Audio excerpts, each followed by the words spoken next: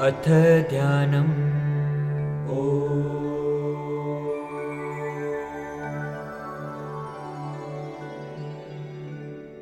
शान्ताकारं भुजगशयनं पद्मनाभं सुरेशं विश्वधारं गगनसदृशं मेघवर्णं शुभांगं लक्ष्मीकान्तं कमलनयनं योगिभिर्ध्यानगम्यं वन्दे विष्णुं भवभयहरं सर्वलोकैकनाथं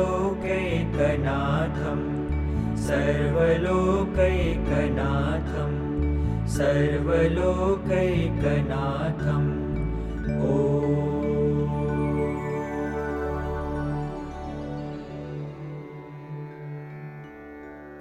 विष्णु सहस्रनाम प्रारंभः।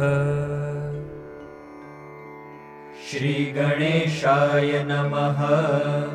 श्री गोपालकृष्णाय नमः।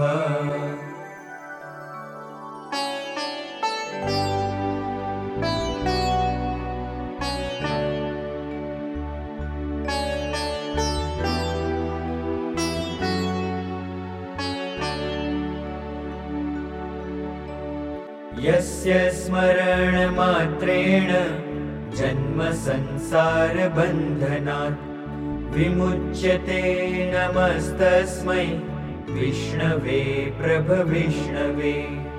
नमः समस्तभूतानाम् आदिभूताय भूभृते अनेकरूपरूपाय विष्णवे प्रभविष्णवे। वैशम्पायन उवाच श्रुत्वा धर्मनशेषेण पावनानि च सर्वशः युधिष्ठिरः शान्तनवं पुनरेवाभ्यभाषत। युधिष्ठिर उवाच किमेकं दैवतं लोके